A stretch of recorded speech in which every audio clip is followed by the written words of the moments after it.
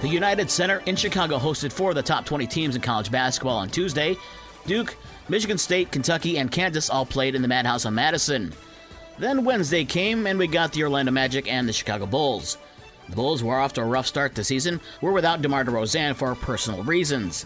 The number 1 pick by Orlando in 2022, Paolo Banchero, made a basket with 1 second left to give Orlando a 96-94 win over the Bulls.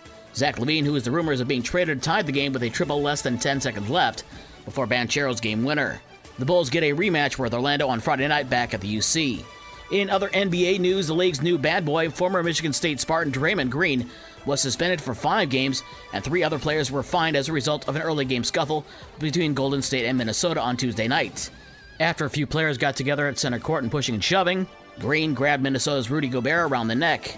Gobert, his teammate Jaden McDaniel, and Golden State's Klay Thompson were all fined $25,000. The 5-game ban will cost Green over $769,000 in salary. College football last night, Wednesday Maction had Ohio over Central Michigan 34-20.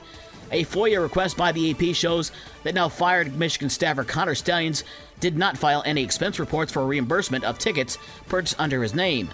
The Big Ten claims that while Stalions did not use the seats himself, he had other people sit in those seats and film signals. The scheduled hearing for the restraining order against the Big Ten's suspension of coach Jim Harbaugh will be on Friday morning. NHL today, the Red Wings break ends as they get ready to face the Ottawa Senators at 2 o'clock this afternoon our time in a game being played in Stockholm, Sweden. The Blackhawks are at home ice tonight at the aforementioned United Center to face Tampa Bay at 8 o'clock. College basketball last night, Central Michigan over South Florida, 67-63.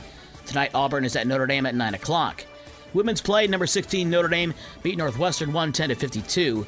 Tonight, Western is at Youngstown State at 5, and Detroit Mercy is at Michigan State at 6:30. We should know later today if the Oakland A's will still be the Oakland A's after the 2024 season. Major League Baseball owners are scheduled to vote today on a proposal that would move the team to Las Vegas. Construction of a proposed stadium has not begun, so there's no word yet where the team would play in 2025.